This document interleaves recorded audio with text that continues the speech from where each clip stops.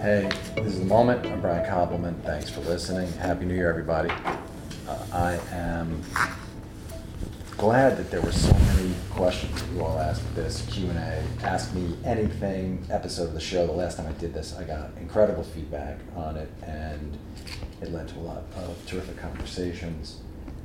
So I'm glad to kick it off. I'll answer as many as I can in the time that I have here. I am sitting right outside our writer's office on the stage of Billions above the Axe Capitol set. We shoot in Greenpoint, Brooklyn on 3 different stages primarily, and then on location around the city. And getting the podcast recorded in the midst of this is sometimes a little bit of a challenge, but worth it.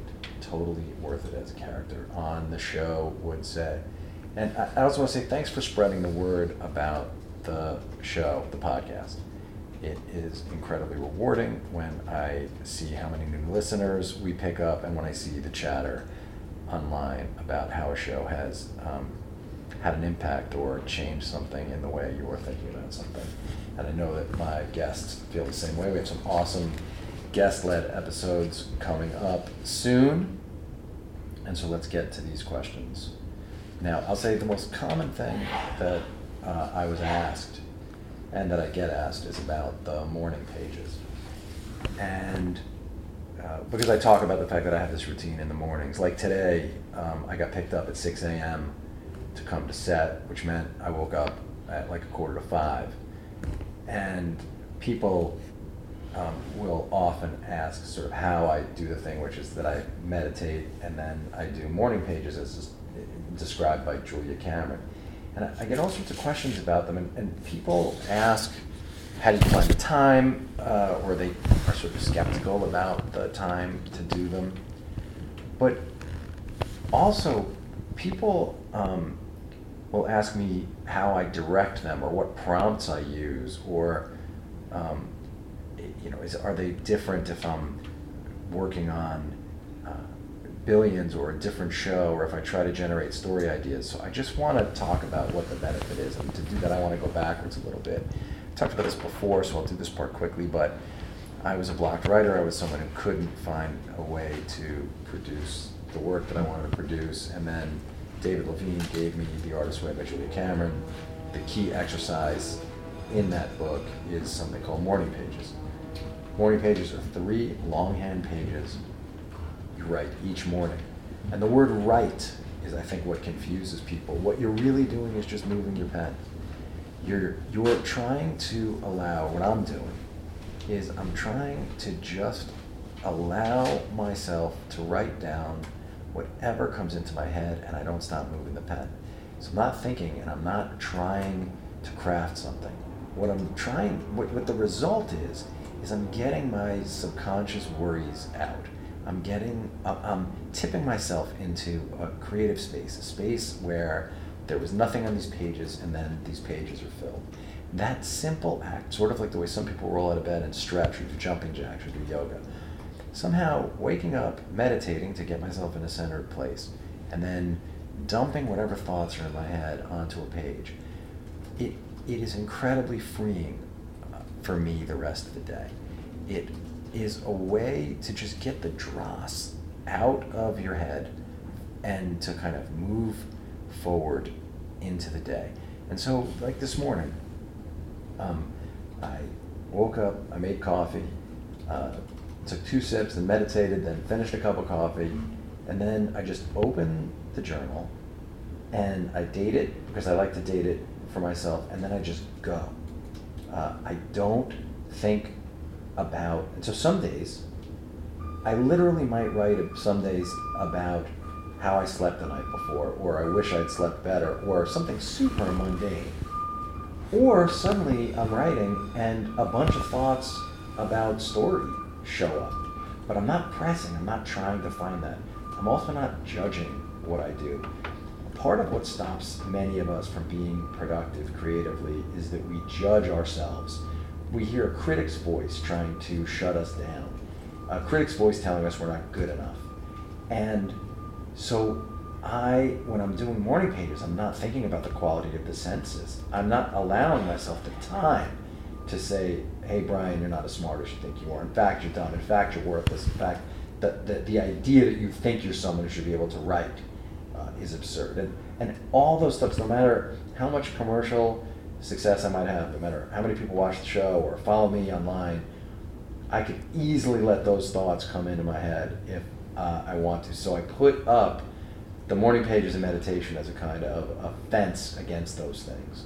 Those things, those voices kept me from creating for a long time. But now I know if I do morning pages, I've written 3 pages, I've let the stuff come out, and it is a way to start the day clean and fresh. People also ask, related to this, do I really meditate twice a day for 20 minutes? I meditate every morning for 20 minutes and about 5 days a week in the afternoon. Lately I've been on a really good run of it on pretty much every day, but there are times the afternoon meditation might not happen. But this morning thing is really like priming myself for the day, and so I always do it. I really encourage people to read Julia Cameron's book, The Artist's Way. I buy that book for people all the time, and if you're somebody who's wondering, hey, am I really an artist, or you are scared to even use the word artist, this is a worthwhile book for you to get. Okay, the next question. The great actor Sean Hattasy on Twitter, and Sean's been the star of many great television shows and movies, and he directs television now too. And he said when he saw that I was doing an Ask Me Anything, he said, how come you didn't cast Sean Hattasy in Knockaround Guys? And I told him I was going to answer it, and I guess he thought maybe I was going to say something bad about him, but the truth is Dave and I had a bunch of meetings with Sean. We thought he was awesome. He's a great actor and someone we've always wanted to work with, and we came very close to working with him in the movie Knockaround Guys. But it is funny when you're putting a movie like an independent movie together, especially back then when we were, there's this alchemy as you're thinking about there were these 4 lead characters, and somehow the grouping just made sense with the 4 guys that we got, and the energy, and it's a thing that you want actors to know. I was talking about this on set today with one of the actors in Billions,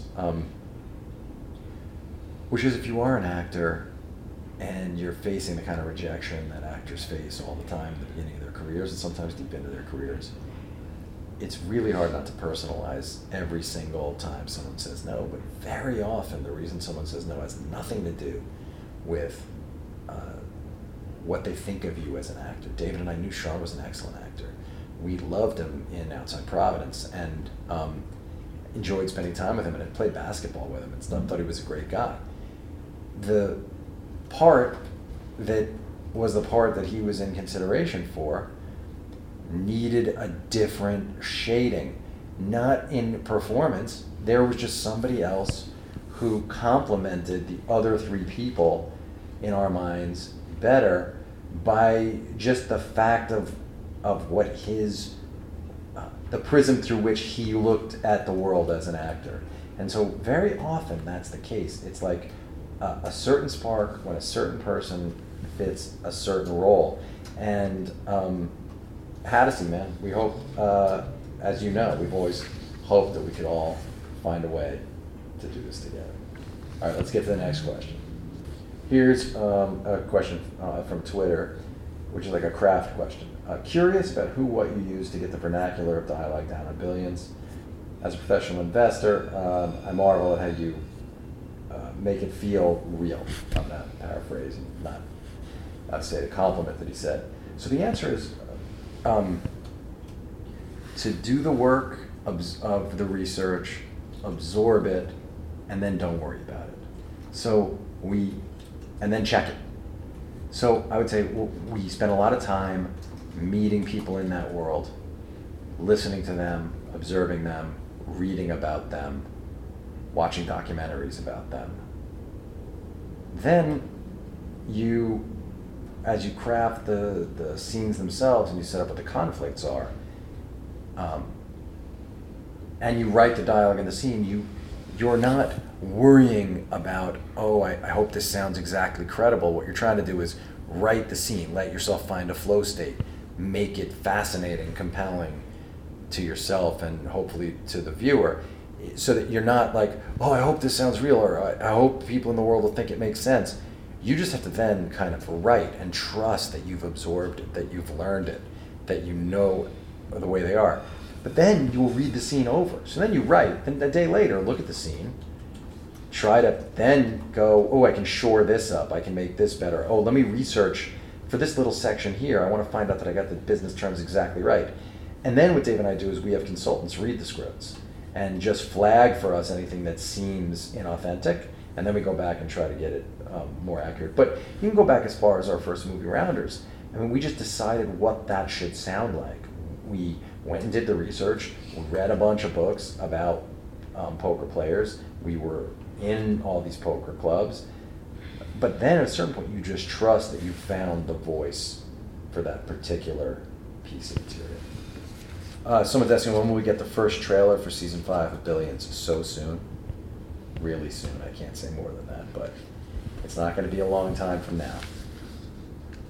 Also, it's not going to be so long from now that the date of season 5 is going to be announced.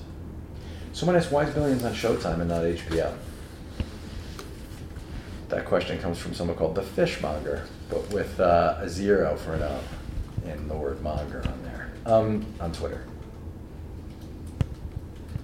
The answer to this question is that David and I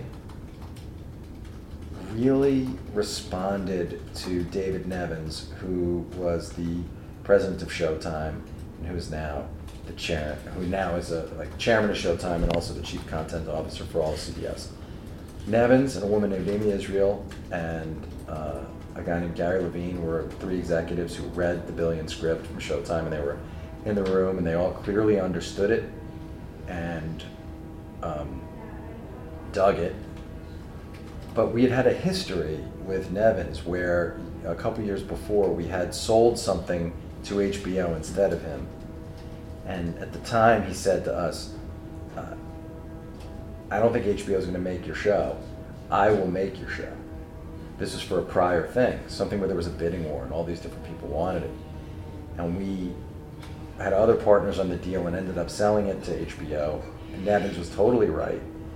And we remembered his words, and we'd said to ourselves that the next time David Nevins wants something of ours, we're going to find a way to trust him and give it to him. And luckily enough for us, he loved the Billions pilot script. And as soon as he let us know that, we told him that we had to do it with him at Showtime, and shook hands and moved forward and did it together. On Twitter, Noah's dad asks, did you write the Taylor Mason character as gender neutral and then cast Asia Kate Dillon, or did you create the character specifically for them? And the answer to that question is, we got so lucky with Asia. And Asia's been on the podcast and we talking about this, but yeah, the character was written as gender non-binary before we ever met, saw, or heard of Asia Kate Dillon. And then, luckily for us, Asia walked in the room, auditioned, and just obviously nailed it and was the character. And so then it was great because we had this expert on, we had interviewed gender non-binary people, we had again done our work, done our research, but then having Asia here to do the part really takes that question away, because David and I are a couple of cis males in our 50s, and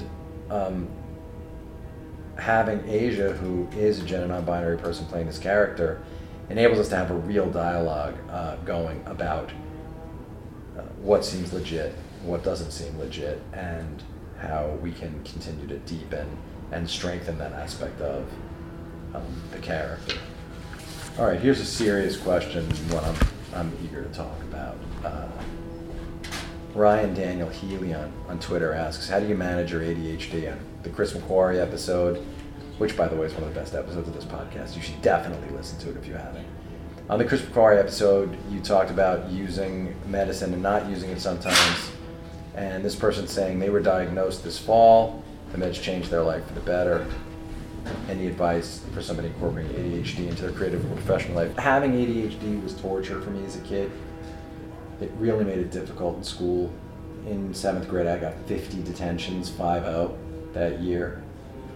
If a class was in any way boring to me, I would get really close to failing it. If I loved the teacher and I loved the material, I would do well, but only because I could then obsess about it in the way that ADHD people do.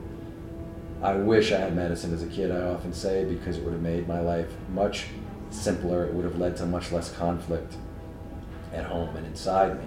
Although I don't know if I would have ended up doing what I do. Maybe I would have just been able to fit more easily in the box that people would want me to fit in then, and maybe I would have just done something conventional with my life instead of what I have done. So at times, when I was a grown-up, really, like not until I was close to 40 was I diagnosed officially with ADHD. And I had set up certain things in my life. You know, I've still to this day never ever balanced a checkbook. I've never been the person who's paid my own bills. Amy, my wife, is incredibly organized and she pays the bills for the family. And she always has. She balances the checkbook. We got married very young, and all sorts of details like that are things that I just cannot do. I could probably do them if I were medicated, but when I'm not, I can't do them. My partner in all my creative endeavors and business, David Levine, my lifelong best friend, when we were kids even, anything that required a certain kind of organization, David would just handle for the two of us. And when I started taking medicine around 39 or 40, it immediately helped me do all sorts of tasks that felt mundane, impossible, rote, that most of you can do without it being hard. It might be a pain in the ass, but it's not hard for you. For someone with really significant ADHD, boredom doesn't just feel like boredom feels. Boredom feels like death. A book that you don't want to read that you're assigned, if you have ADHD and it's triggering you, the book feels radioactive. It's not that you don't want to read it or you're being petulant about it. It's that you actually feel like there are rays coming from the book pushing you away from it. When I would have a dry history book to read, there was nothing I could do to force myself to read that textbook when I was in high school. At the same time I couldn't read that, I was reading 1,000-page novels that I would be gripped by and stay up all night because I would have that hyper focus that is a gift of ADHD. So when I got to be 39, 40 years old, other ways that I'd learned to compensate. I'm lucky that I'm blessed with a really good memory. So I would lose, if people have a head like back then, you'd have to write down calendar dates, and I would lose every notebook, I would lose every date book, but I had a really good memory and I would never forget when I was supposed to meet somebody. I just was able to put that in my brain much more easily than I could carry it in a notebook, because I would lose the notebook. I couldn't take notes in class either. I would start, I would daydream, I would get lost, I would do something else, I would doodle. So I never had a note. I would have to learn for class by talking to other students, reading at the last minute. I mean, it was just a disaster. When I started taking the meds, it enabled me to work in a more traditional way. And part of what happened is after a couple of years of taking Adderall, when I was off Adderall, I was able to model that behavior. I was able to remember what I would do or how I would compensate. And so now it's rare that I go through a period where I take it. Sometimes, a couple times during the making of Billions, there's been a month or 2 months where I've gone to the doctor, talked it through, gotten medicine, and used it, because I've become so, when I get very tired, the ADHD gets worse. And so there have been times that I've said, all right, I have to, for a short period of time, sort of remind myself. But then when I do that and get in a place where I can do the work again, all the work, the writing I can always find a way to do, but all the other stuff attended to it. I can then stop the medicine again and sometimes go a year, 2 years without having to take it again, and still sort of run off of what I learned from when I was in it. I like this question. Now, what were you reading? Brian Donahue asks me, what were you reading, influenced by as a kid the most growing up as a writer? Who was someone you went back to and read all their stuff? I was just constantly reading from 4th grade on. I came late to reading. Along with the ADHD, I have some very, very minor, my daughter's has serious dyslexia. I have some minor version of it. I had to teach myself to read. I couldn't learn the conventional way, but my mom gave me a book a night starting the summer between 4th and 5th grade. She gave me a book. The first book was Tales of 4th Grade Nothing. And she was like, try to read this book. And I could read, but I was not a reader. I was a slow reader, and it wasn't fun for me. But somehow I wish I understood what was happening then, so I could try to remember it. But that summer I read that book. I stayed up all night and read Tales of 4th Grade Nothing. And then she gave me another book the next day. I read one book every night that summer, and I somehow taught myself to speed read with incredibly high retention. And it is kind of like a miracle to me. I don't really know how it happened. But from there, I'd say the things that I read the most were in Stephen King. I read every Stephen King book from junior high school. I read them over and over again, particularly his first book of short stories and those first novels. And Jim Carroll's Basketball Diaries was huge for me in 9th grade. And then I found Salinger and Hemingway and was just off to the races. So we went Judy Blume, then Stephen King, Jim Carroll, J.D. Salinger, Hemingway. Those were the first ones. And then somewhere in there, Lawrence Block, who's a crime writer and wrote mysteries, crime novels, and I devoured them. I would take the train into Manhattan when I was 14, 15 years old from Long Island, just to go to this bookstore called the Mysterious Bookshop. But I would get Stephen King books there, and I would get Larry Block's books, and I would read those, and then any book I heard those people reference.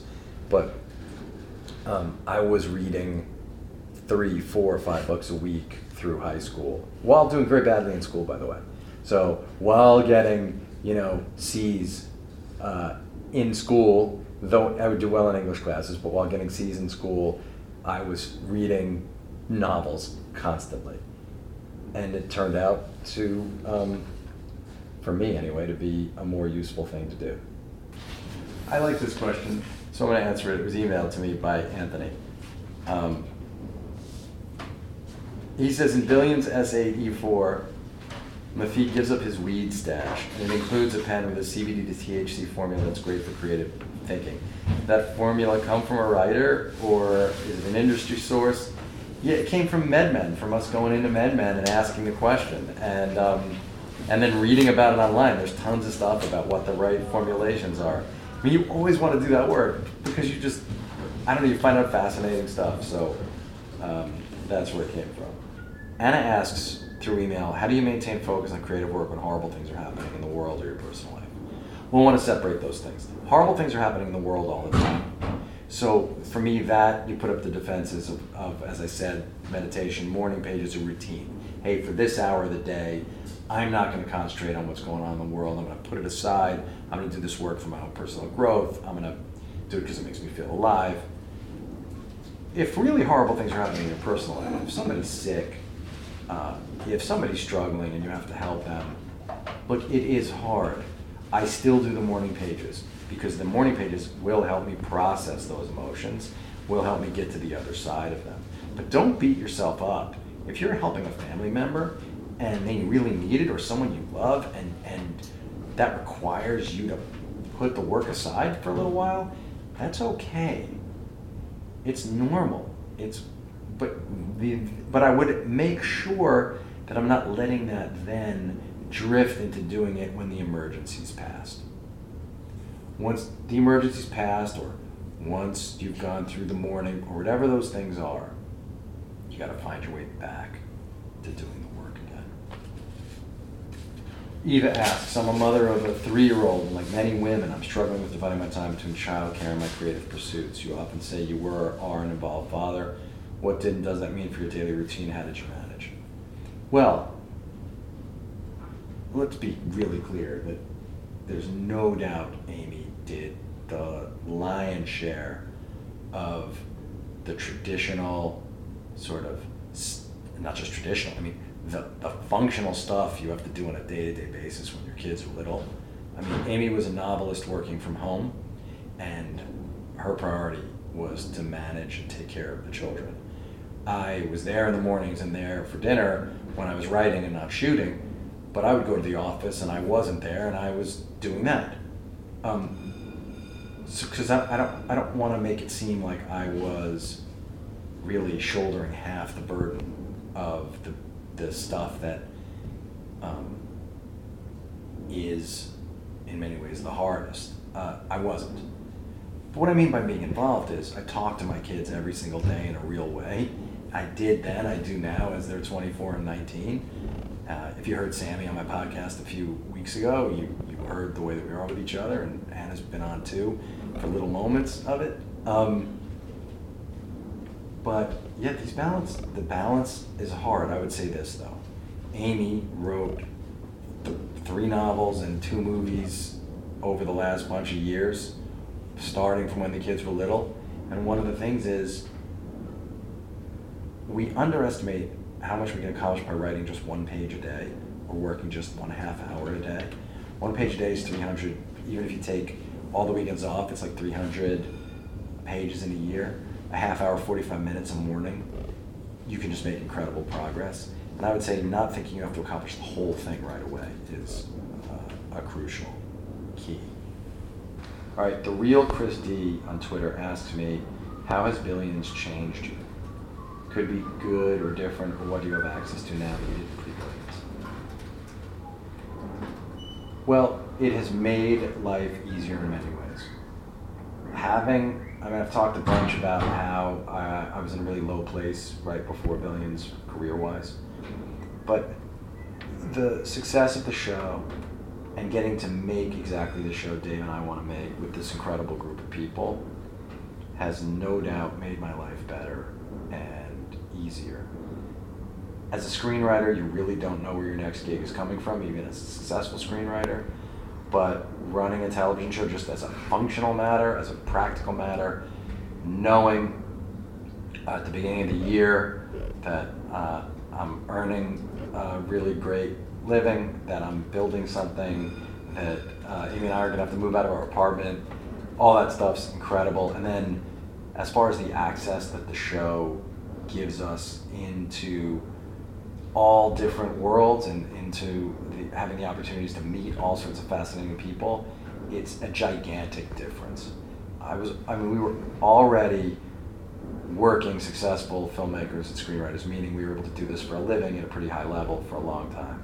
But this is an entirely different level and super fun, and there's absolutely zero downside to it. Judd Marcello asks, how do we pick the music for Billions? Do we write scenes and episodes for certain songs' feelings? Do we design playlists for each character? We are thinking about the music all the time. We do put music into the scripts.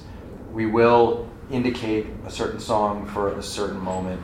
We do think there's a new character on the show this year, a character named Mike Prince, played by the great Corey Stoll.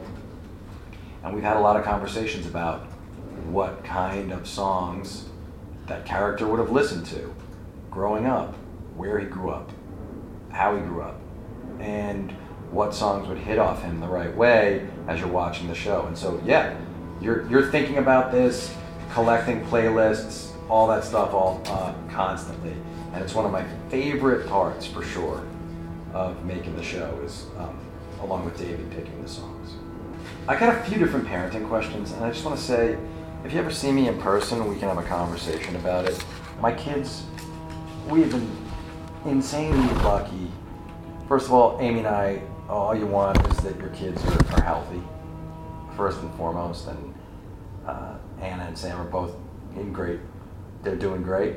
And I am just, I really think part of the job of being a parent is just like kind of let your kids become who they are and not have it be about you. And so they're terrific. They're both thriving, and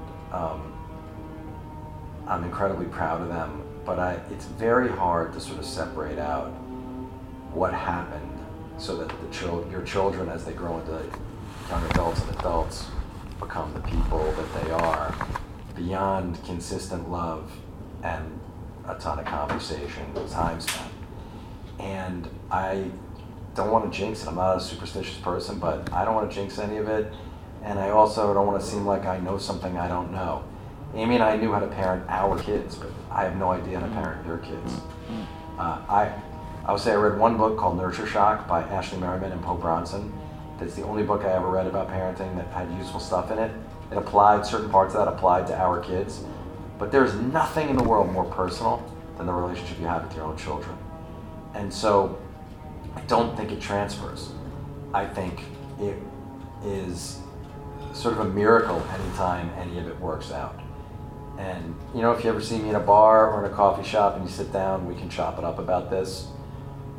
But beyond saying actively love your kids, actively spend time with them, actively try to know who they are, and try to make sure your goals for them are goals for them, not for you, I really don't have anything incredibly smart or unique to say.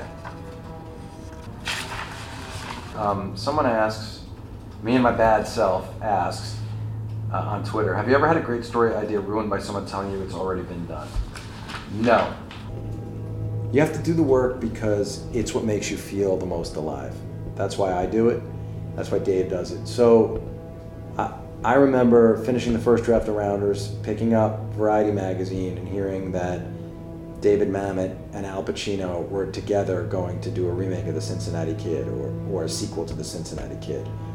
And in our minds, Rounders practically was, although an original movie, a sequel to the themes and ideas in Cincinnati Kid, a different way to approach the world of poker. And we could have just thrown the thing away. We definitely thought they were going to not only beat us to screen, but that we were nobodies. We had no career. But we didn't let it dissuade us, and eventually it was ours that got made, and their movie never got made. And so you have to someone will always tell you something that that if you allow it to, will knock you off of the direction you're headed in. So there are a few ways to handle it. I think the most crucial one is, don't tell people your idea until you're so deep in it that you won't abandon it if they don't like it. Just resist the urge to talk it out. Resist the urge to tell people who are going to feed your insecurity. And each day you work on it, you'll find you become stronger and more secure and more powerful in the work. And then nothing they say can fuck with you at all. All right, everybody, I hope this was useful. Let me know your feedback at themomentbk@gmail.com or on Twitter. And we will have guests on the show over the next few weeks. Thanks for listening. Spread the word about the show, and I'll see you next time.